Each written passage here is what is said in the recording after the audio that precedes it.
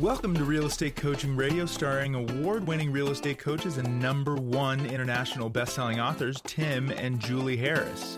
This is the #1 daily radio show for realtors looking for a no BS, authentic, real-time coaching experience.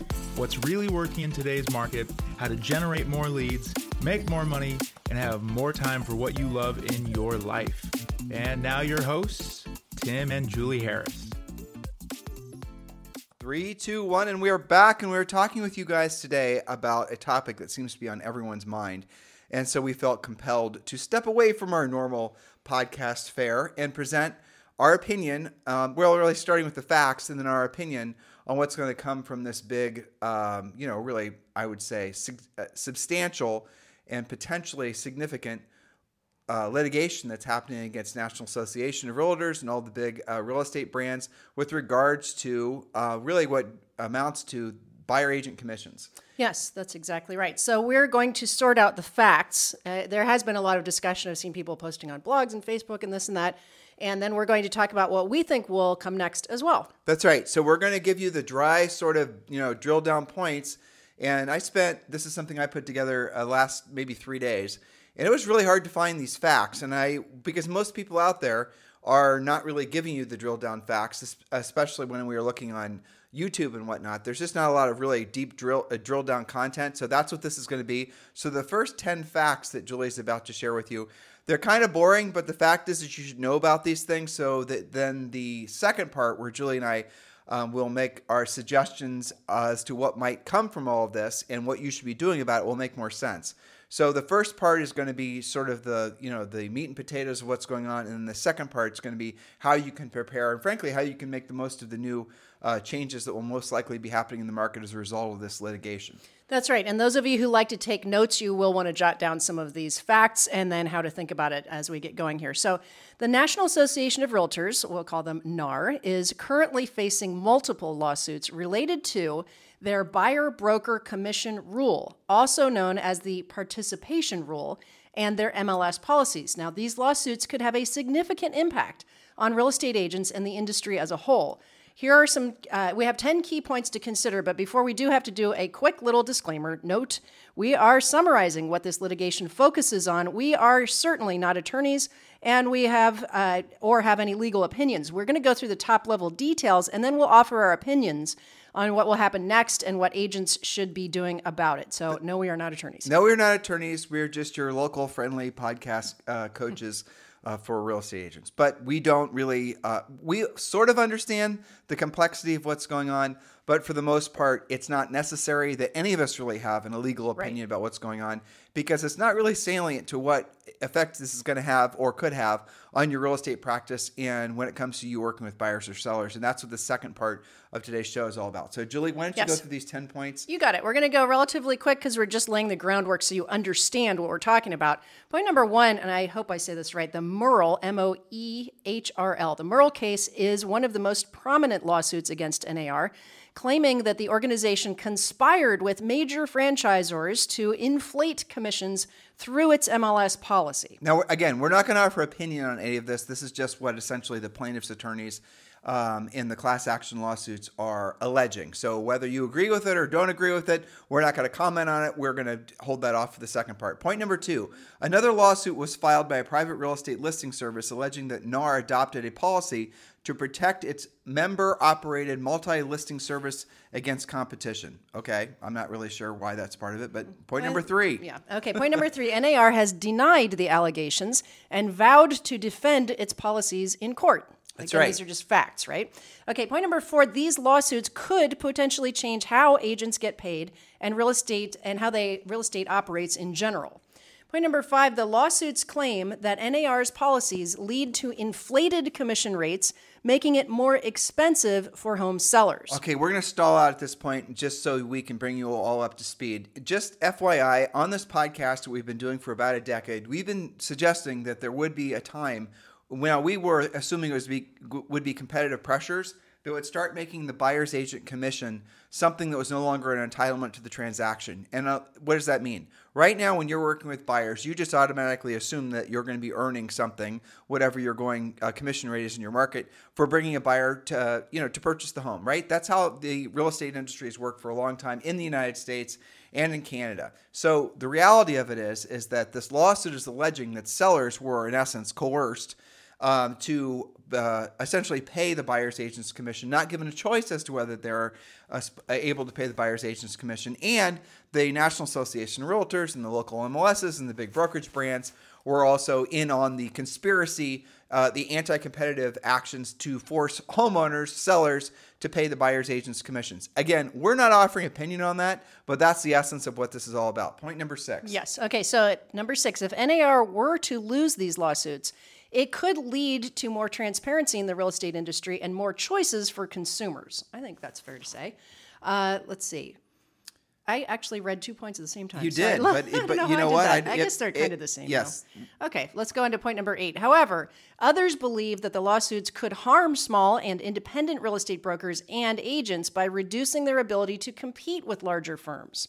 Which is definitely true. Point number 9, the lawsuits could take several years to resolve and outcomes are uncertain. And point number 10, in the meantime, it is important for real estate agents to stay informed about the progress of these lawsuits and prepare for potential changes in the industry. Now, before we get to the conjecture part, let me just summarize. First of all, these lawsuits are going to take a long time to work out. And I don't want to step on any future points. So nothing is changing quickly. So I know there are the hype train has left the station. It's headlines pretty much all the real estate press about how it's the end of buyer's agent's commission. At this point, nothing could be further from the truth. That's right. So I'm going to do this part and then we'll move on. Okay. So in conclusion, then, the lawsuits against NAR related to, again, this goes back to their buyer broker commission rule and MLS policies could potentially have significant ramifications for real estate agents and for the industry as a whole. The outcomes of these lawsuits are currently uncertain, but they could lead to changes in how commissions are structured and paid to agents and potentially increase transparency and choices for consumers. It's important for real estate agents to stay informed about the progress of these lawsuits and to be prepared for potential changes in the industry. This will be an ongoing story, perhaps even for years. You'll hear about it from us. Sure. If anything significant happens, we'll be discussing it. All right, so here's the conjecture part. This is what we think is going to happen next, and we're going to do these points, and we're going to vamp on them a little bit too. So point number 1, as I just alluded to, litigation by design is a very, very slow process. So nothing's going to change anytime soon. And frankly, if NAR is victorious in these settling of these lawsuits, then nothing will change at all ever. So keep this in mind. This is just the start of a process that is by design going to take a long period of time. Point number 2, I researched this too, and I found different numbers, but over 90% of all litigation is settled pre-trial. So most likely what's going to happen is there'll be a settlement. This won't be going to court. This will be a settlement that's going to result in essentially maybe some money exchanging hands, maybe some procedural changes. And now this is where it gets kind of interesting. Pacific Northwest MLS has had essentially adopted policies, and this was quite a while ago, and I'm researching this too because I don't have all the drilled down facts. A lot of our coaching clients and those of you in our EXP group, you've been informing me about this. So what has happened in the Pacific Northwest is when you go list a property, you are given the seller a very clear option as to whether they want a co-op or not. It's not something that's just a checkbox. And a lot of you, in most of the MLSs, it does very clearly give the seller the room to state what they want their co-op commission to be, if at all. And it does very clearly state what, the purpose of the commission is. Where we get into the weeds on some of this stuff, and I think it was Keller Williams actually, they specifically were cited in some of this litigation, I think another case, where in their MAPS coaching, it was specifically telling coaching agents to, in essence, coach their sellers that if they don't offer a co-op, that the house will sell statistically for less or might not sell at all. So whether that's a factual statement or not, those are the types of things that we'll suggest would be removed from agent training, which we've never taught agents to say that. But in addition to that, it'll also then be there'll be a form that's created. You guys can see how all this is resolved if you're thinking about this through in your brains. Last time you listed a home or sold a house to a buyer, how many forms did you have to sign? We'll just add another form or two. It's going to be a lot of forms. That's what we anticipate is going to happen. But really what's going to happen is what we're about to share with you. And again, Julie and I have anticipated that there was going to be essentially a end to the entitlement of buyer agents commissions for a long time. And when Julie and I sold real estate in the 90s, that's when buyer's agency really came about. And it was a real big surge. It was a movement inside the industry where people were getting their ABR designations and all these other types of things happen. But there's something else that's magical that happened back then that we suspect is going to be happening again very soon. And we're going to get to that as point number 6. All right, Julie, you can go ahead and roll to point number 3. Point number 3, buyer's agents will continue to have an important role in the real estate industry. However, buyer's agents will most likely adopt a far more professional and rigorous approach. Specifically, buyer agents will need to learn how to formally present their value to the buyer and what the buyer agent service fee will actually be. Now, I put that in, Julie, so I didn't want to call it a commission because I can see from a marketing perspective where they're going to start calling it a buyer agent service fee. For sure. They're not going to use, continue reading the point. point. Well, let me finish the point. Okay, so in other words, the buyer's agent has been paid as an expense to the seller. In the very near future, the buyer agent's commission, or maybe called service fee, will be an expense to the buyer. A buyer agent co-op will no longer be an entitlement to the real estate sale. In other words, it won't be baked in and assumed. Well, again, this is assuming the litigation. Actually, we think that this is going to happen no matter whether whether NAR and the MLSs are victorious or not. We do think that there's going to be a very clear explanation to the seller about what the buyer agent commission is. And we do think, similar to Pacific Northwest, that there's going to be a vast increase in disclosures where the seller is going to be given the choice as to whether or not, where I think it could be argued, maybe, right or wrong, that it's just now presented to the seller that it's assumed that they're going to pay a co-op. That's right. So keep in mind the buyer could ask for the buyer's agent commission to be paid for by the seller as part of the purchase agreement, much like a home warranty and many other expenses. That's kind of a predictable move as well. And I have to say, Tim, by coaching clients who are doing these off-market deals, they're already having to do all this. Well, because it's not a listed property. Well, exactly. Ever sell a house that's owned by for sale by owner?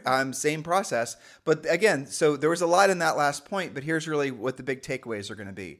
When you are a listing agent, it's a skills-based approach. You have to go out there and explain your value to that seller. Why they'll want to list with you, why you're essentially going to get them a better list-to-sell price ratio, what your days in the market are, what your marketing plan is, what you're actually going to be doing to actually get the home sold. And it's going to be a competitive situation. For the most part, a lot of agents are attracted to working with buyers because there is never any explanation. They don't have to actually sell the buyer into working with them because at the end of the day, the seller is going to pay the commission or the co-op. And so in a situation like that, a buyer will just choose to work with whatever agent that they like. Well, after all, they're not out of pocket, right? It's not the same as a seller who you give a seller's net sheet to. Here's going to be the commission and all these fees. And the seller has to calculate, does that make sense for me to move? Buyers, not so much. They just want the right property and you are between them. So a buyer working with buyers, and if you've been in the business for more than 5 seconds, you know this is true. Working with buyers is more physical labor, certainly, as Julie says in our best-selling book, Harris Rules, but it's also a lot of social stuff. There's not a lot. There's no selling of a house to a buyer in the literal sense, right? A buyer likes it or they don't like it. There is selling you to a seller as to whether or not they're actually going to want to work with you. That takes skills. That takes knowing essentially how to be a professional, whereas working with buyers, I'm not saying working with buyers you're not a professional. What I am saying is the skill set necessary to be a successful buyer's agent, at least, at present, is vastly lower than what it's going to take to be a professional listing agent. I think everyone can collectively agree on that. And that same, I would say, knowledge barrier is also what prevents a lot of you from moving forward and becoming listing agents. And, that's unfortunate because you can learn how to be a listing agent, and especially in a time like this where there's so much uncertainty. We are seeing hundreds of you join our Premier Coaching Program every month, and we've made it very easy for you to do so. Our primary focus of our coaching organization from day one has always been teaching you guys to be listing agents. And our theory was, again, that guess what? Buyers agents commissions in a competitive market situation, if a seller is, you can visualize, think into the future, how in a very competitive listing situation, which we're going to be in for years to come, the buyer agent commission is the big red flashing light where sellers are going to ask, why am I paying this percent to somebody who's effectively working against me, right? So that's going to be hypothetically removed as an entitlement to the transaction. The buyer agent will have to validate, prove, sell to the buyer why they're worth whatever they're charging to, essentially show them properties. And that's going to totally change essentially the skills necessary for buyer's agents to be successful in this marketplace. Well, and in Premier Coaching, we have had for years the buyer presentation, which drills down on exactly why they are hiring you. And it covers all of those things that you guys like to hate on buyers and say crazy things like buyers are liars. They go and find a house. They don't, they go in contract without you, all of these things. So the buyer presentation is a great first step in actually validating why a buyer, what are you worth to a buyer anyway? What if they do have to pay you? What are they getting? Well, we're getting into future points, so let's not step on any of our future points, but I want you to hear what Julie just said. If you, Mr. Buyer Agent, now have to sit in front of a buyer and explain to them why you working, for them to hire you, it's going to cost 1% or a flat fee of whatever the sale price is. How many buyer's agents out there are going to even stay in the business? Because a lot of them aren't going to want to learn the skills, or they're certainly not going to feel comfortable having conversations. If let's say you're in a marketplace, just a hypothetical marketplace where the buyer agent commission is 3%, and it's $1 million house. How many agents right there, buyer's agents out there right now, who are working with buyers because they know them from church or they know them from wherever, socially basically, are going to feel comfortable explaining to their buyer who they sit next to in the church at church pew every Sunday why they have to pay $30,000 for them to help them buy that $1 million house? Very, very few buyers are going to or buyers agents are going to adapt to that skill level, and that's unfortunate. But it does create opportunity for those of you who accept the fact the market is going in that direction. And I'm going to say this now for the third time. There is no reason to believe that is not the direction the market is going. Litigation or no litigation. That is the direction that all of you need to be focusing your efforts, where you're going to need to learn how to explain your unique selling proposition to those prospective buyers. Do we think buyer's agents' commissions are going to go away, or service fees? Absolutely not. What you're going to see is a massive bifurcation in the industry between, frankly, professional buyer's agents that are, thinking like professional listing agents do now. And Julie said it, you're going to have a formal presentation, obviously your agency form signed, but how about this? Something that most of you avoid like the plague, an actual, honest to God, buyer's agent's agreement with that buyer. Listing agents get listing contracts signed. You're now going to be having to get buyer agent contracts signed, where it's going to obligate that buyer to pay you a commission. That is our theory. We've been talking about this for well over 10 years, and now we're seeing it's finally playing out. That's right. So another thing that's going to happen, point number 4, companies selling buyer leads like Zillow, etc., teams and brokerages who have business models overly reliant on buying buyer leads and buyer-side transactions will need to adapt. Again, that point goes to our previous thought that it's not that they're going to go away, it's going to change.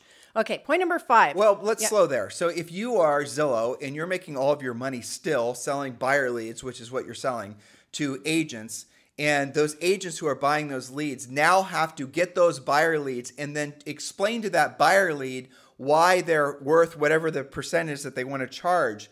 Think about the value proposition that Zillow is going to offer you. In a lot of cases, you guys are paying Zillow a referral fee. If you're a flex agent, what are you paying? 35%. Some markets 42%, I think, right? So now you're having to pay this, ridiculous service fee. And then when that buyer shows up in your life, you're now going to have to explain to them why they should work with you and why you are worth whatever percent you're essentially charging them to work with you guys get it. So, yeah, which might not be even the traditional percent. Maybe it is a flat fee, which means that what you paid Zillow for that lead is even more of a percent of the transaction. Right. But personally, I think it's still going to stay. I think fundamentally, we can get to point number 5. Things are going to stay the same, operate the same, but the only difference is the people that are doing the transactions will change, and those are going to be the skilled-based agents. And again, if you guys have not yet joined Premier Coaching, text the word Premier to 47372, text the word Premier to 47372, or just go to premiercoaching.com. You can join right now for free, and yes, that does include a daily semi-private coaching call. We do have a very robust chapter section in, we call them levels, in Premier Coaching that's all about working with buyers. It gives you a buyer's presentations.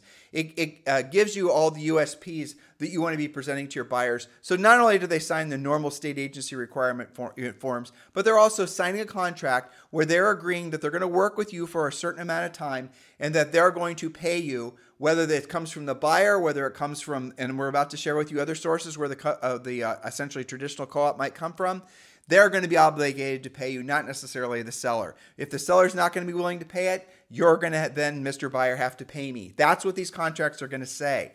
Are you ready to present to buyers at that level? You are not. That's the reason you need to get your skills on. Text the word Premier to 47372 and we'll text you back a link to the website. You can just enroll or just go to premiercoaching.com. Remember, when texting, message and data rates may apply. Okay, point number 5, buyer agent commissions will potentially be financeable. It is realistic to believe that Fannie Mae, Freddie Mac, etc. will actually allow buyer agent commissions or service fees to become a normal financeable expense to the buyer. The fee could be rolled into the mortgage.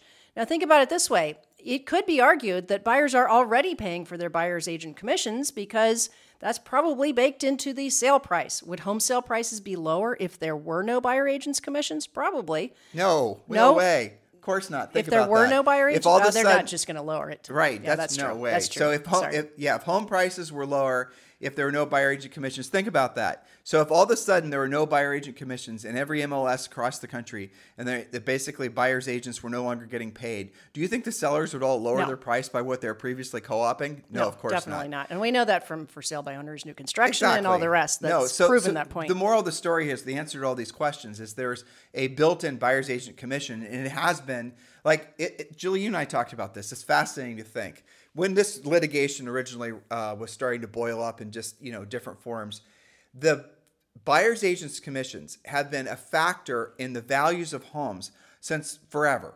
Like literally hundreds of years. And they're part of the long-term legacy of property values. Absolutely. They're not going to all of a sudden collectively go down by whatever the co-op has been traditionally in your marketplace. Right. So, it's just kind of think about it. I think about things logistically, right? Because, we actually sold real estate for a living. Think about what that would do to comps. Are your comps going to have a disclaimer how much buyer's agent was, rolled into the purchase price? That would be a nightmare. I agree. I don't think it's going to be like when you go to change. When you go to car auctions, for example, or most auctions, when you see the actual hammer price published, it almost always includes the buyer's fee. That's, and I don't know if you guys knew this, but in a lot of auctions, the buyer pays an additional 10%. That's before, whatever sales taxes they might have. And they know that going in, right? Right. So that's, effectively, that's already factored into the price. So if you're selling, let's say, for example, some old beer can collection, and let's say it's, goes for sale and it sells for $5,000. I don't know anything about beer cans. I don't drink beer, but you guys get the point, right? And that sells for $5,000, and then the buyer pays a buyer's agent commission. The published price is going to be $5,500, which means the next guy, when he's selling a similar beer can collection, he's going to be basing his floor as to what he expects the thing to sell for at $5,500, not $5,000.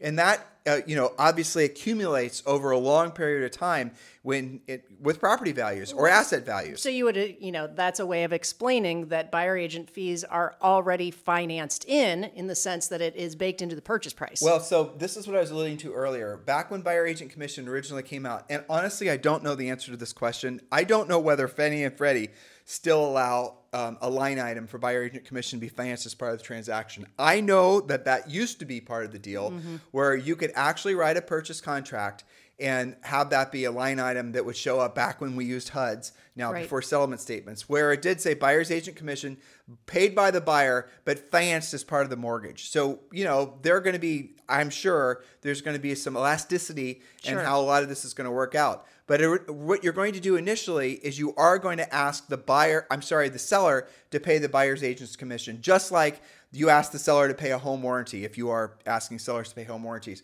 Look at how title expenses are split in most markets, how title insurance is split in most markets. Sure. So that's going to be what's going to most likely happen in some form. And again, this is not going to be a national law. You might have, like I was mentioning earlier, Pacific Northwest, who's figured out a way to handle it themselves. Oh, it's an interesting note. I hope I'm getting the name of the MLS right. I'm pretty sure it's Pacific Northwest, where they started this, let's just call it a vastly higher level of disclosure, explaining to the seller that they didn't have to pay the commissions for the buyer's agents' commissions, and let's just say it was onerous for the listing agents to try to explain to the listing agent. It was a lot of extra work to the sellers. Mm-hmm. There was no difference in the number of sellers that were choosing to co-op, and there was no difference in the average co-op that was being paid. They just stuck to whatever was already happening, right? Well, exactly. So the seller was like, and why? This all comes down to sales skills. Because if you're explaining to the seller what all their expenses are, and you show the seller what their net is, this is how much you're going to walk away with at closing, and this is how much you need for your next transaction. Pretty much most sellers are going to focus on the net, as they should, because that makes, that's the funny thing about commissions. Mr. Seller, I'm sure you'll agree that it doesn't really matter what my commission rate is, as long as the amount of money that you get from the sale of the transaction, the check I hand you at closing, it meets or exceeds your expectations. What difference does it make what my commission is? Whether it's $1 or whether it's $100,000, it's what you make, not what I make, right? So this is all a skills-based approach. Add that to the disclosures, and I think then you're going to discover in a lot of cases, nothing's really effectively going to change. And I want to also mention something else, Julia. This wasn't one of my points. The reason that buyers, in our opinion, this is the conjecture part, we're not attorneys, not offering legal advice, but the reason that buyer's agents exist is because buyer's agents, and this was point number 3, offer tremendous value to the marketplace, and the actual buyers of real estate want to use buyer's agents. Mm-hmm. If buyers of real estate did not want to use buyer's agents, they would not use buyer's agents. Oh, Tim, it's not done that way in the rest of the world. I know, but for example, in Australia, which a lot of people love to bring up, most of the properties are listed at auction, and there was never an infrastructure in place in their system when they were setting up their real estate system to pay buyer's agents commissions, because their system was based on how it was done in the UK, where there is no buyer's agents. Basically, there's listing agents, and they're called estate agents, right? And so when you're trying to compare our system to their system, if you were to offer to consumers in those markets what we have, all of them would want to take it, because then they'd actually have true representation as we have in the United States. So the reason that buyer's agents exist and continue to exist is because people want them. Otherwise, the market forces would be gone. They would rule them out. Why am I paying you? I don't need you anymore. Buyer's agents are a necessary part of the transaction. It's become how real estate is done in the United States. Yeah, you're going to fight hundreds of years of history trying to turn that ship around, right? Okay, however, again, things may change. Point number 6, discount brokers, flat fee brokers, and there are brokers that do things like $500 to list your home. Those types of brokerages will suffer from this. Why? Most discount brokerages make very little profit or sometimes even lose money from listing homes at those discounted rates. They list homes for a flat fee, anticipating that the listing will generate buyer leads. If the buyer agent commission co-op is now technically a buyer's expense, how will those brokerages survive? How many buyers can transact of the buyer's commission if it isn't paid by for the seller? If the buyer can't afford to pay the buyer's agent fee, or maybe the buyer's agent commission isn't financeable. Right. So here's the drill down on that point. There was the number one listing broker in Columbus, Ohio, when Julie and I sold real estate in Central Ohio, was a flat fee broker that listed real estate for $250. And guess what? $250 per listing. And you only pay, no, I think you paid up front too. You did. You paid up front. And by the way, they're also the number one source for expired listings. Yeah, well, they did take a lot of listings, but right. So they didn't sell. Now, why were they? How could that math actually work? It only worked because they got so many buyer leads, and then their agents that would go working for that broker were able then to peel off the buyer leads, and then they're selling houses to the buyers. Do you guys get it? That's how a lot of these discount brokerages have actually made their math work. Now, if all of a sudden those very same buyers agents are having to sell to the buyer why they're worth a certain amount of money, that is going to put an end, in our opinion, to a lot of these models. Because a lot of these models are predicated on a lot of folks that are essentially working in real estate with not the highest of skill levels, because working with buyers, as we say, I think all of you will agree, is mostly physical labor. Working with sellers is mostly mental labor. Julie, what did you mean by that when you wrote that chapter in our book? Well, I mean, ask any buyer's agent today. They're pretty clear on the physical labor, hunting and pecking for listings, we have entire podcast series about don't even rely on your MLS anymore. You got to go do the work. You have to open the doors. You got to drive around. You've got to map it. You've got to figure out how to compete in most cases. That is physical labor. It causes you guys a lot of stress. Well, nights and weekends you give up. You don't go on holidays. You're, Johnny and Susie. You got to jump when something pops up. Exactly. That is definitely not an ideal lifestyle that outputs a lot of, frankly, ups and downs in cash flow, if you have any cash flow at all, versus being on the listing side of things, where you learn the skills to be a listing agent. You learn the listing process proactively, generation, pre-qualifying, presenting, you have a real negotiating, contract. closing.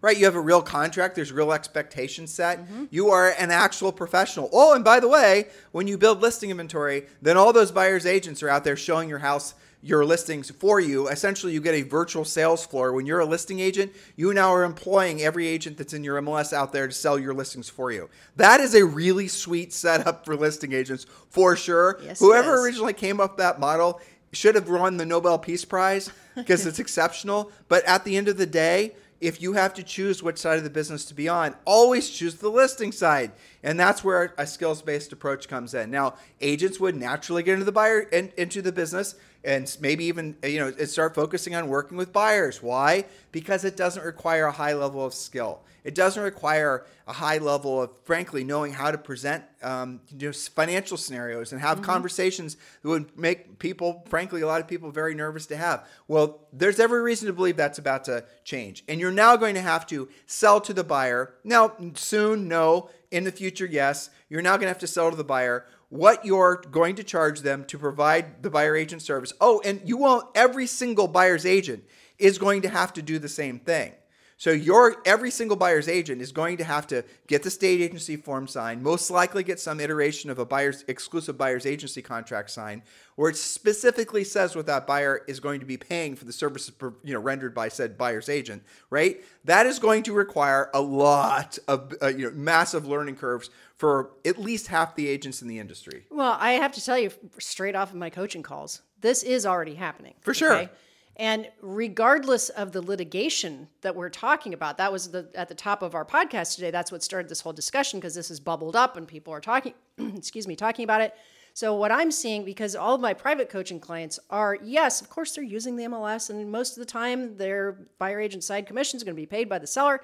However, they now have wised up and almost to a person are doing specific agreements saying, if it's not covered, probably the seller's going to cover it. But if it's not, you're going to be responsible for this, including if we go in contract on new construction where they're only paying on, say, the cost of the lot, or they're only paying on the base price. You're going to be responsible. So those things could happen. Well, okay, so we're going to go into a couple other could happens, and this I'll give you 7 and 8. These are our last 2 points. I think number 7 and number 8, frankly, are going to happen. I think it's already baked in. So, Julie, what happens to MLSs? Point number 7. Well, large brokerages drop out of the well-established MLS system and form their own similar systems. They're already doing in-house deals, right, where it's an in-house listing that didn't hit the MLS. So that could certainly happen at a higher level. Well, it only makes sense that some version of that is going to happen. If the big brokerages decided, it already is happening, right? You can call them whatever you want to call them. You can say it's against MLS rules or whatever it is. But for example, there are large brokerages, large national brokerages that do have systems in place that when a listing is taken, that the listing is offered to the agents in the office prior to them being offered through the MLS. And you have to have a seller signing a form disclosing that they know that this is what's happening and the process is all papered up and everyone's understanding what's going on.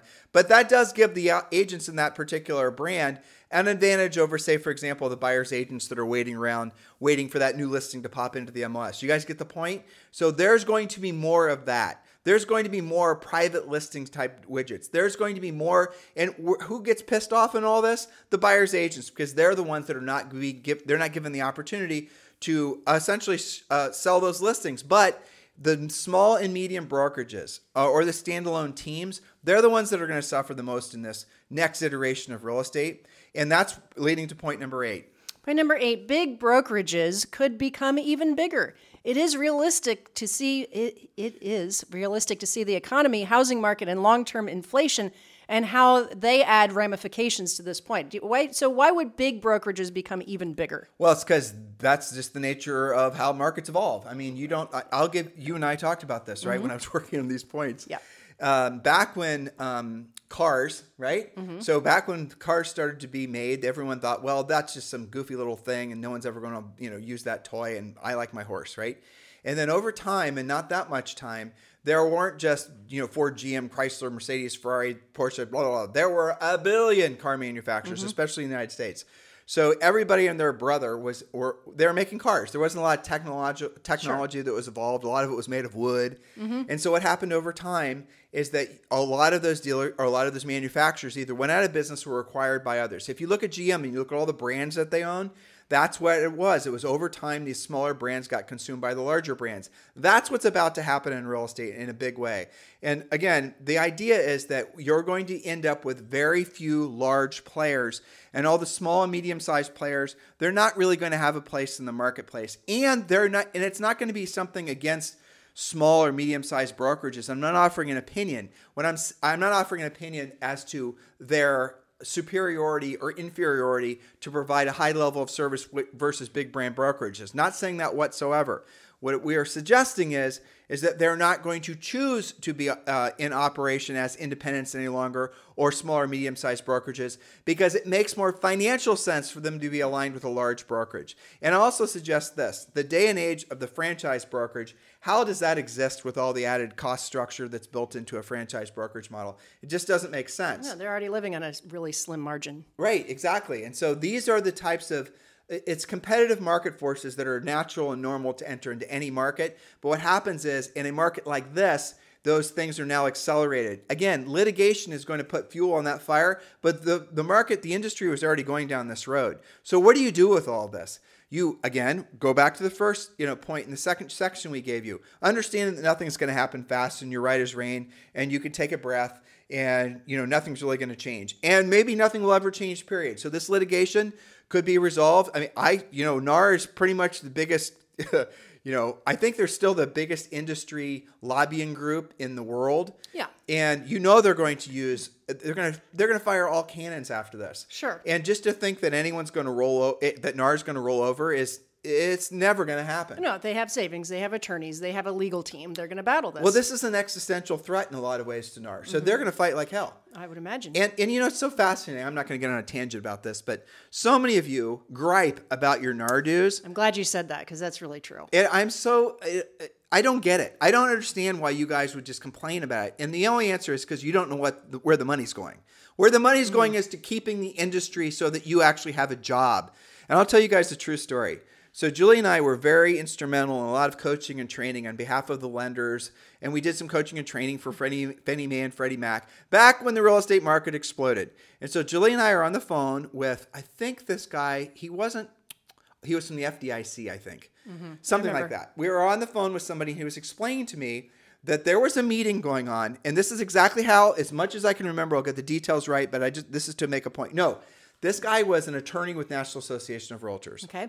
I remember it clearly now. I think his first name was Steve. All right. So there was a meeting going on that was happening at the FDIC. Now all my facts are returning to me.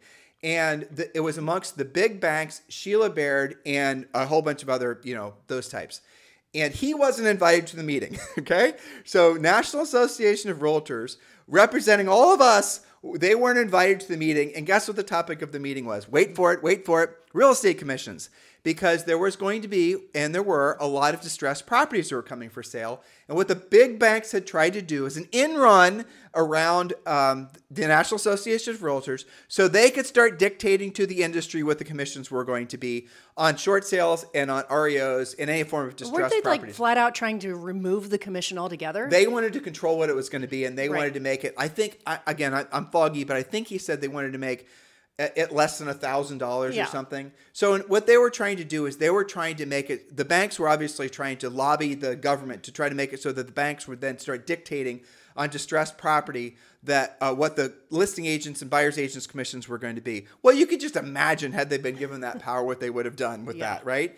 I mean, they would have gone to town, not just for distressed properties, but, for every day, for every transaction. Precedent, right? They would have changed the industry. NAR found out about this. They walked in and they basically stopped it from happening. So when I hear you guys, some of you gripe about your NAR's dues, there is no real estate industry without the National Association of Realtors. There is no real estate industry without your MLS. There is no real estate industry without you guys boots on the ground doing your jobs, helping buyers and sellers. That's the reality of it. So don't worry about what's happening right now. Don't worry about whether you're going to have a job. Don't worry about whether buyer's agents are going to be relevant. If anything, as things get a little bit more, confusing, the need for buyer's agents is actually even more important, but not all buyer's agents. Buyer's agents that actually have the skill set to earn the right to be of service to buyers, which is not all of you, because some of you are just going to pick up a deal here and there if you're lucky, and you're not really ever going to drill down on your skills and try to become the highest level of, a professional that you can, had you known how to answer all the particular questions that the buyer's going to have. Now you have to explain to the buyer why you're worth a certain amount of money. And all you're doing is going to the MLS and showing them listings that they already found because they went to Realtor.com themselves. Yep. You guys get it? That's where this industry is going. Where are you going? Are you going to be with us or aren't you? It's going to be your decision. And I'm going to tell you one of the smartest decisions all of you guys can be making right now. You need to be taking a serious look at eXp Realty. eXp Realty, in our opinion, based on the numbers, based on the growth, based on what's actually happening, is going to be the largest real estate brokerage on planet Earth. eXp right now is in all 50 states and 24 different countries. We have never seen in our entire industry a company that's able to move so fast, be so adaptable, and offer agents like when we're having this conversation, some of you, and you're listening to this podcast every day, a lot of you say, well, I never have my broker, my office manager, not even my real estate coach ever talks to me about stuff like this. We talk about this stuff all the time at eXp Realty, right? So be part of where the industry is going, not where it was. And don't delay making this decision. Julie and I are personally inviting you to join us at eXp Realty, and you can go about it two different ways. If you're just getting started, you want to learn more about eXp, just text the letters EXP to 47372. Or if you're ready to land the plane and you're looking for a sponsor who will be very proactive in your success, not just selling real estate, but also sponsoring other agents at eXp if you choose to, we are formally applying for the job of being your sponsor at eXp Realty. Text me directly on my private cell phone at 512-758-0206. 512-758-0206. But like I said, if you're just getting ready and you're just wanting to learn more about eXp, there's some great videos waiting for you. Just text the letters EXP to 47372. And when you do, you will be able to check out what our group offers in addition to all the many benefits of eXp. Healthcare, revenue share, all kinds of amazing things. And remember when texting, message, and data rates may apply. So Julie. Yes. You are coaching some of the top agents in the country, and they are dealing with all these stuff, all these changes already, marketplace, market forces, all these things were happening anyway. This is definitely going to accelerate the changes. For sure. Tell me what you're telling your agents. Well, we're going through all of their situations, of course, and we're having conversations like this. Are they in a buyer agency agreement? Have you had a buyer presentation? What are they expecting from you? And what are you expecting from them? Okay, so slow down. So you're telling your agents to have to coach their maybe buyer agent staff, or even if they're working with buyers themselves, which most of them are, you're telling them to get buyer agency contract to sign. Yes. Signed. So what if they say, well, I don't want to ask that buyer to sign a buyer's agency contract because none of my competitors are doing the same, and I'm afraid that buyer is going to ditch me and go on and work with that other buyer's agent because they're not asking for a contract. Well, that's the exact reason why you need to be the professional in the group and actually do a real presentation. Remember, I know this for a fact, right? Why do agents resist that? Because a lot of them have tried it maybe once or twice, and exactly that happened. Well, nobody else asked me to do that. Well, other agents, and that was the end of the conversation. But other agents are saying, "Oh, I don't get buyer's agency contracts signed. Nobody does in our marketplace." And the reason that you don't, that you're worried about getting them signed, and you're not going to have a choice but to get them signed in the very near future, is because you don't have any unique selling propositions, and you know it. There is no compelling reason why a buyer's going to want to work with you. Exactly. Now, when you ask for the signature, it's closing them as a result of a great presentation, which was you selling them on you. Right. So you have not actually learned how to sell them as to why they should want to work with you, other than the fact that you know them from the dog park. You guys get it? That day is coming to an end. You're going to have to learn how to be a professional, not just on the listing side of things, but on the buyer agent side of things as well. You can do it. And again, here's how my mind works. I'm excited about this because those of you who are listening that are actually going to do something about it are going to have an unfair advantage in the marketplace. Yep. Because when you meet with a buyer and you're explaining to the buyer why they should work with you, and you're explaining to the buyer all the unique selling propositions you have, any other buyer's agent who we met at Starbucks and they showed me a few houses. Don't you think that buyer is going to see you as the professional versus that other buyer's agent? Just having a professional approach to real estate, just having on the listing side a pre-listing pack, knowing how to pre-qualify them. Actually being a professional gives you the competitive market advantage that many of you think you have to, buy through branding and buy through social media and buy through all the rest of it. It's your approach that makes the difference, because that's what makes people want to work with you. You'll get more referrals faster than any other way by doing that, by being a professional, by getting them their dream house, by selling their house in the time they needed it to be sold. You want to get more repeat and referral? Do a killer job. So in conclusion, you will be fine. You need to adapt. You need to change. Welcome to life. Point number 2, if you have any script, even remotely in your mind, where you're talking with a seller and you're not really clearly making it clear to them that the buyer's agent commission is an optional part of the transaction, that, if you're doing any sort of, I think, anti-competitive, we could be argued, coercive conversations with the seller, not making it very clear how the commissions work, then you need to stop doing that post-haste. Yes, anything that sounds like if you don't do this, then that will happen to you. Right, unless you can prove it, which, by the way, in some markets you can, but for the most part, you're going to want to step away from that type of language, because it could be argued, maybe it could be argued successfully, that is anti-competitive. It's coercion. It's anti-competitive and it's illegal. So just keep these things in mind. Again, for now, business as usual, but the smart amongst you will move towards what is the inevitable future, which we've presented to you today. So we hopefully have covered all the bases on this particular topic, and we've given you guys more of an in-depth drill down than perhaps you even wanted. That's right. But, the bottom line for me from a coaching perspective is that agents that are open to changing and upgrading their skills and are flexible enough to do that, and don't stay stuck in their ways, well, this is how we've always done it, and I don't do this, and I don't do that. The agents that are most flexible and versatile are always the agents that make the most money. For sure. Because they have the most clients. Just the very nature of wanting to learn how to be more competitive actually makes you more competitive, because I'll give you an example. Okay. So Matt, who I am coaching on Wednesday, and I gave him a challenge. I think of setting 3 listing appointments from our first call to our next call. He's a new coaching client. Very nice guy. I wanted to see what he could do. So he came back the following week, our call on Wednesday of this past week, and he actually created 4 rockstar level listing leads. Now, where did he get these listing leads from? 2 of them came from for sale by owners, but the other 2 came from him being situationally aware in the marketplace. Actually having conversations with people, which led to listing leads. One of them was actually helping a neighbor, and it turns the neighbor wants to sell her house. Those types of things. It's tuning his brain into the fact that everywhere around you at all times is opportunity, versus I got to go buy a lead. I got to go work on a TikTok video, so hopefully I get people to want to call me. The fact is, you guys are in a blessed position. You are in the greatest industry ever created. You will discover over time at one of the greatest times to be in the industry. The wind is at your back. If you do not feel that, and if you're frankly not paying attention, there is going to be an enormous surge for the rest of our lives of people that want to buy and sell real estate. The largest number of people in the history of people are now wanting to buy and sell real estate. So you are in the right place at the right time. And guess what? We're not going to see any noticeable property depreciation because of the ridiculous inflation that's going to be with us for a long period of time. So you're selling something that when somebody buys it is going to be what will work out to be a great return on investment in most cases.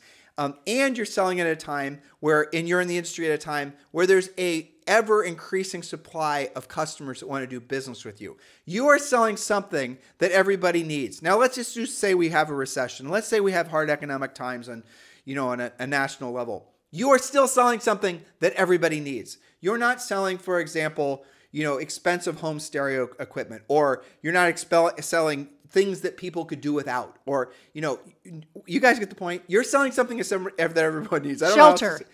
Shelter, right? Unless, unfortunately, they're homeless.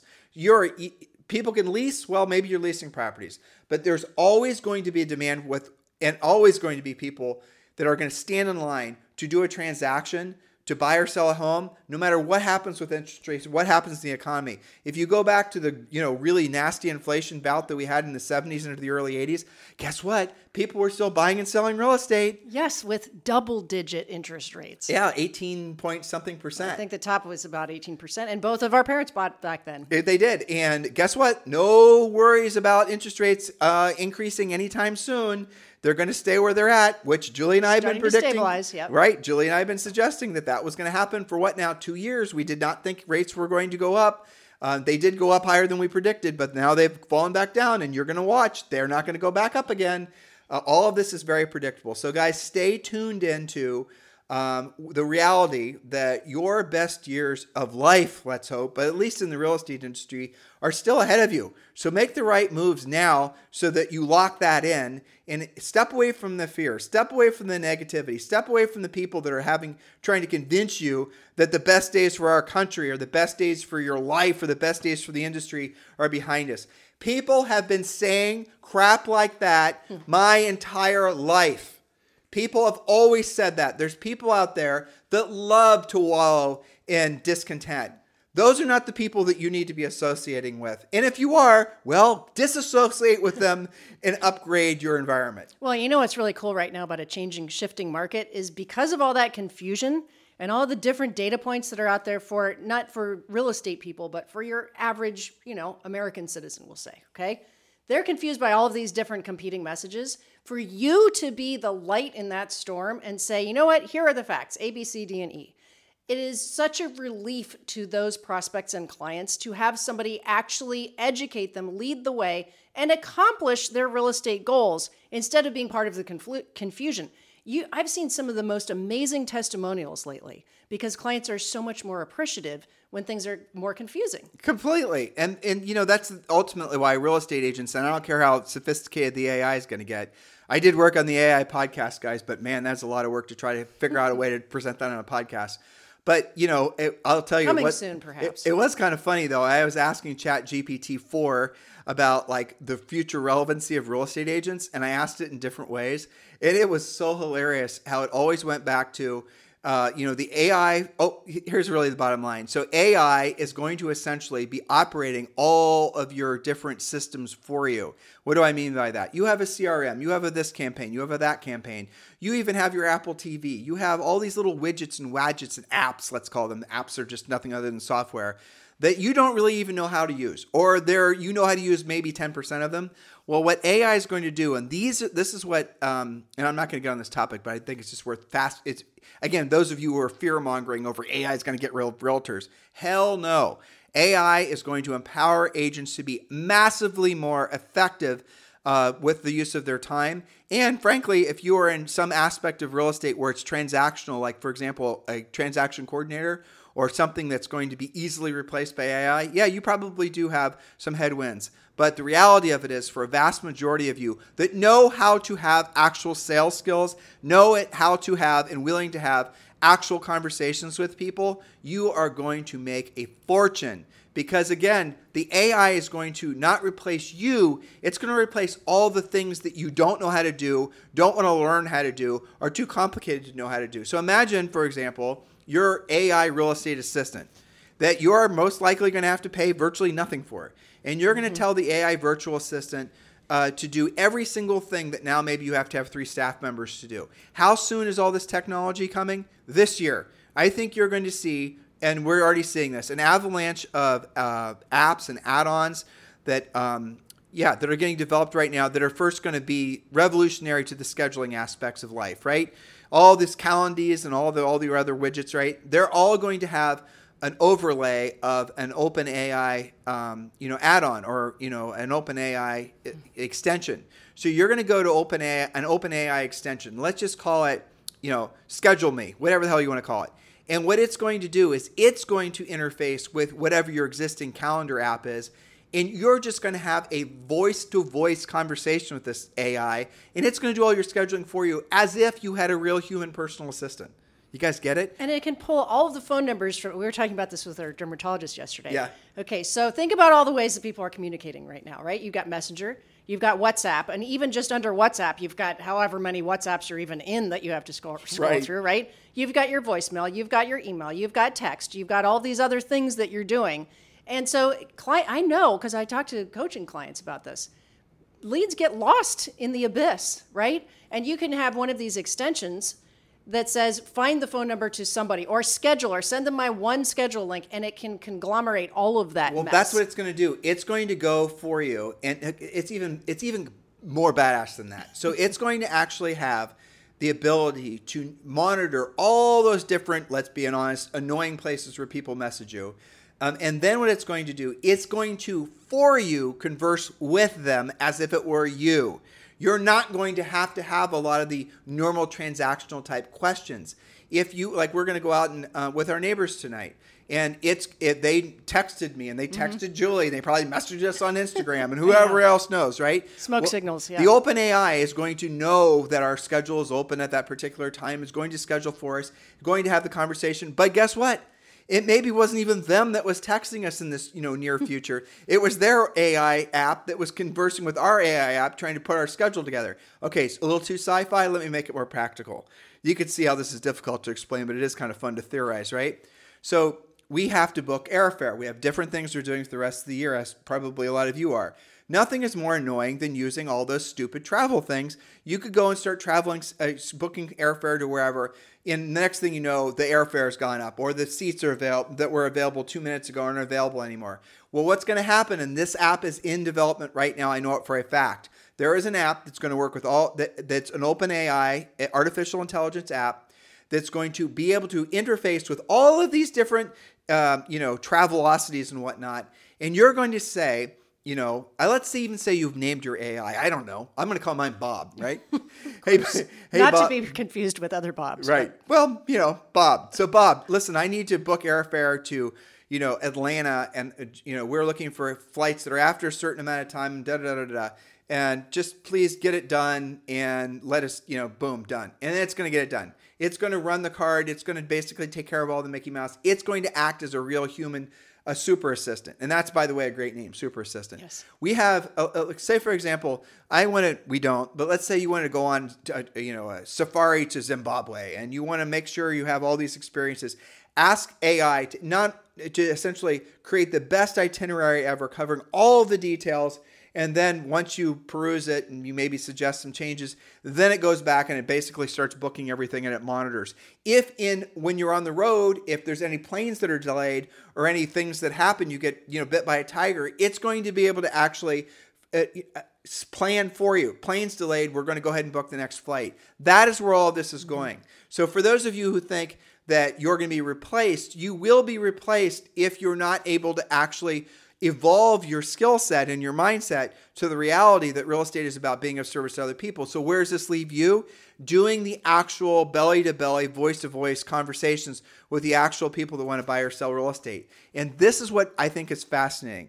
So there is a future for real estate agents, but there is a huge, bright future for real estate agents that know how to leverage AI, that frankly aren't being pulled into the muck by some of the things we were talking about in the first with regards to the, buyer's agents commissions. Realize the best days ahead the best days of your life are still ahead of us. And guess what? Because of AI. I'll give you even this. When COVID hit, Julie and I, and those of you who listen to us every day, this is true. Julie and I were predicting that there was going to be, and we used the word renaissance.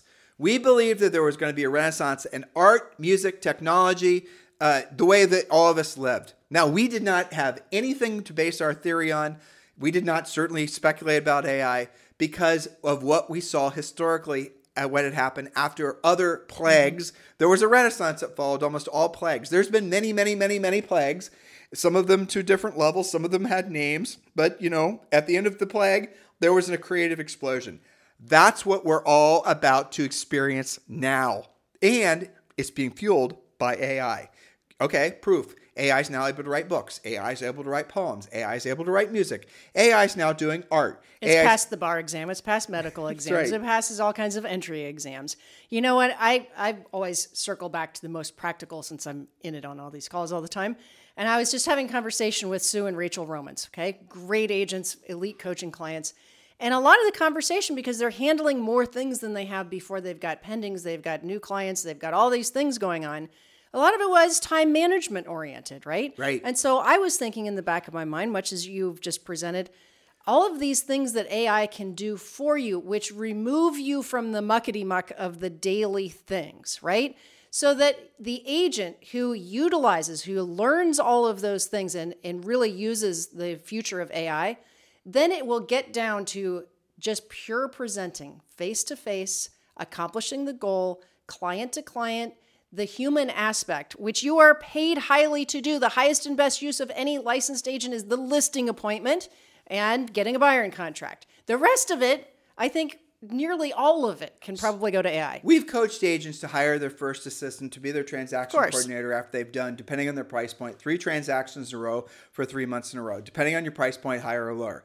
But here's the thing. All of you, as you add staff, as you build your team, as you build your brokerage, you lose margin. That's the reason most real estate brokerages have, in the best of times, they make less than 2% net margin. And you still have to manage all that. Right. And it's a huge hassle with lots of liability. Yes. The old joke about if you want to be, being a real estate broker just makes you broker. Absolutely true. Mm-hmm. So here's the moral of the story. What if no longer do you have to scale up with all these human expenses? What if now AI is easily able to do all of those functions, doesn't ask for a raise, doesn't complain, doesn't, have any kind of, added Mickey Mouse that comes from having staff, virtual or otherwise. That's where we're going. And it's not going to be, oh, Tim, this is years from now. No, this is months from now. Mm-hmm. For a fact, much of what I've just theorized about and what Julie and I have been preparing you guys for since COVID hit in March of, what year was 2020. it? 2020. On my birthday. That's how I remember. Yeah, I know. It was like March 13th.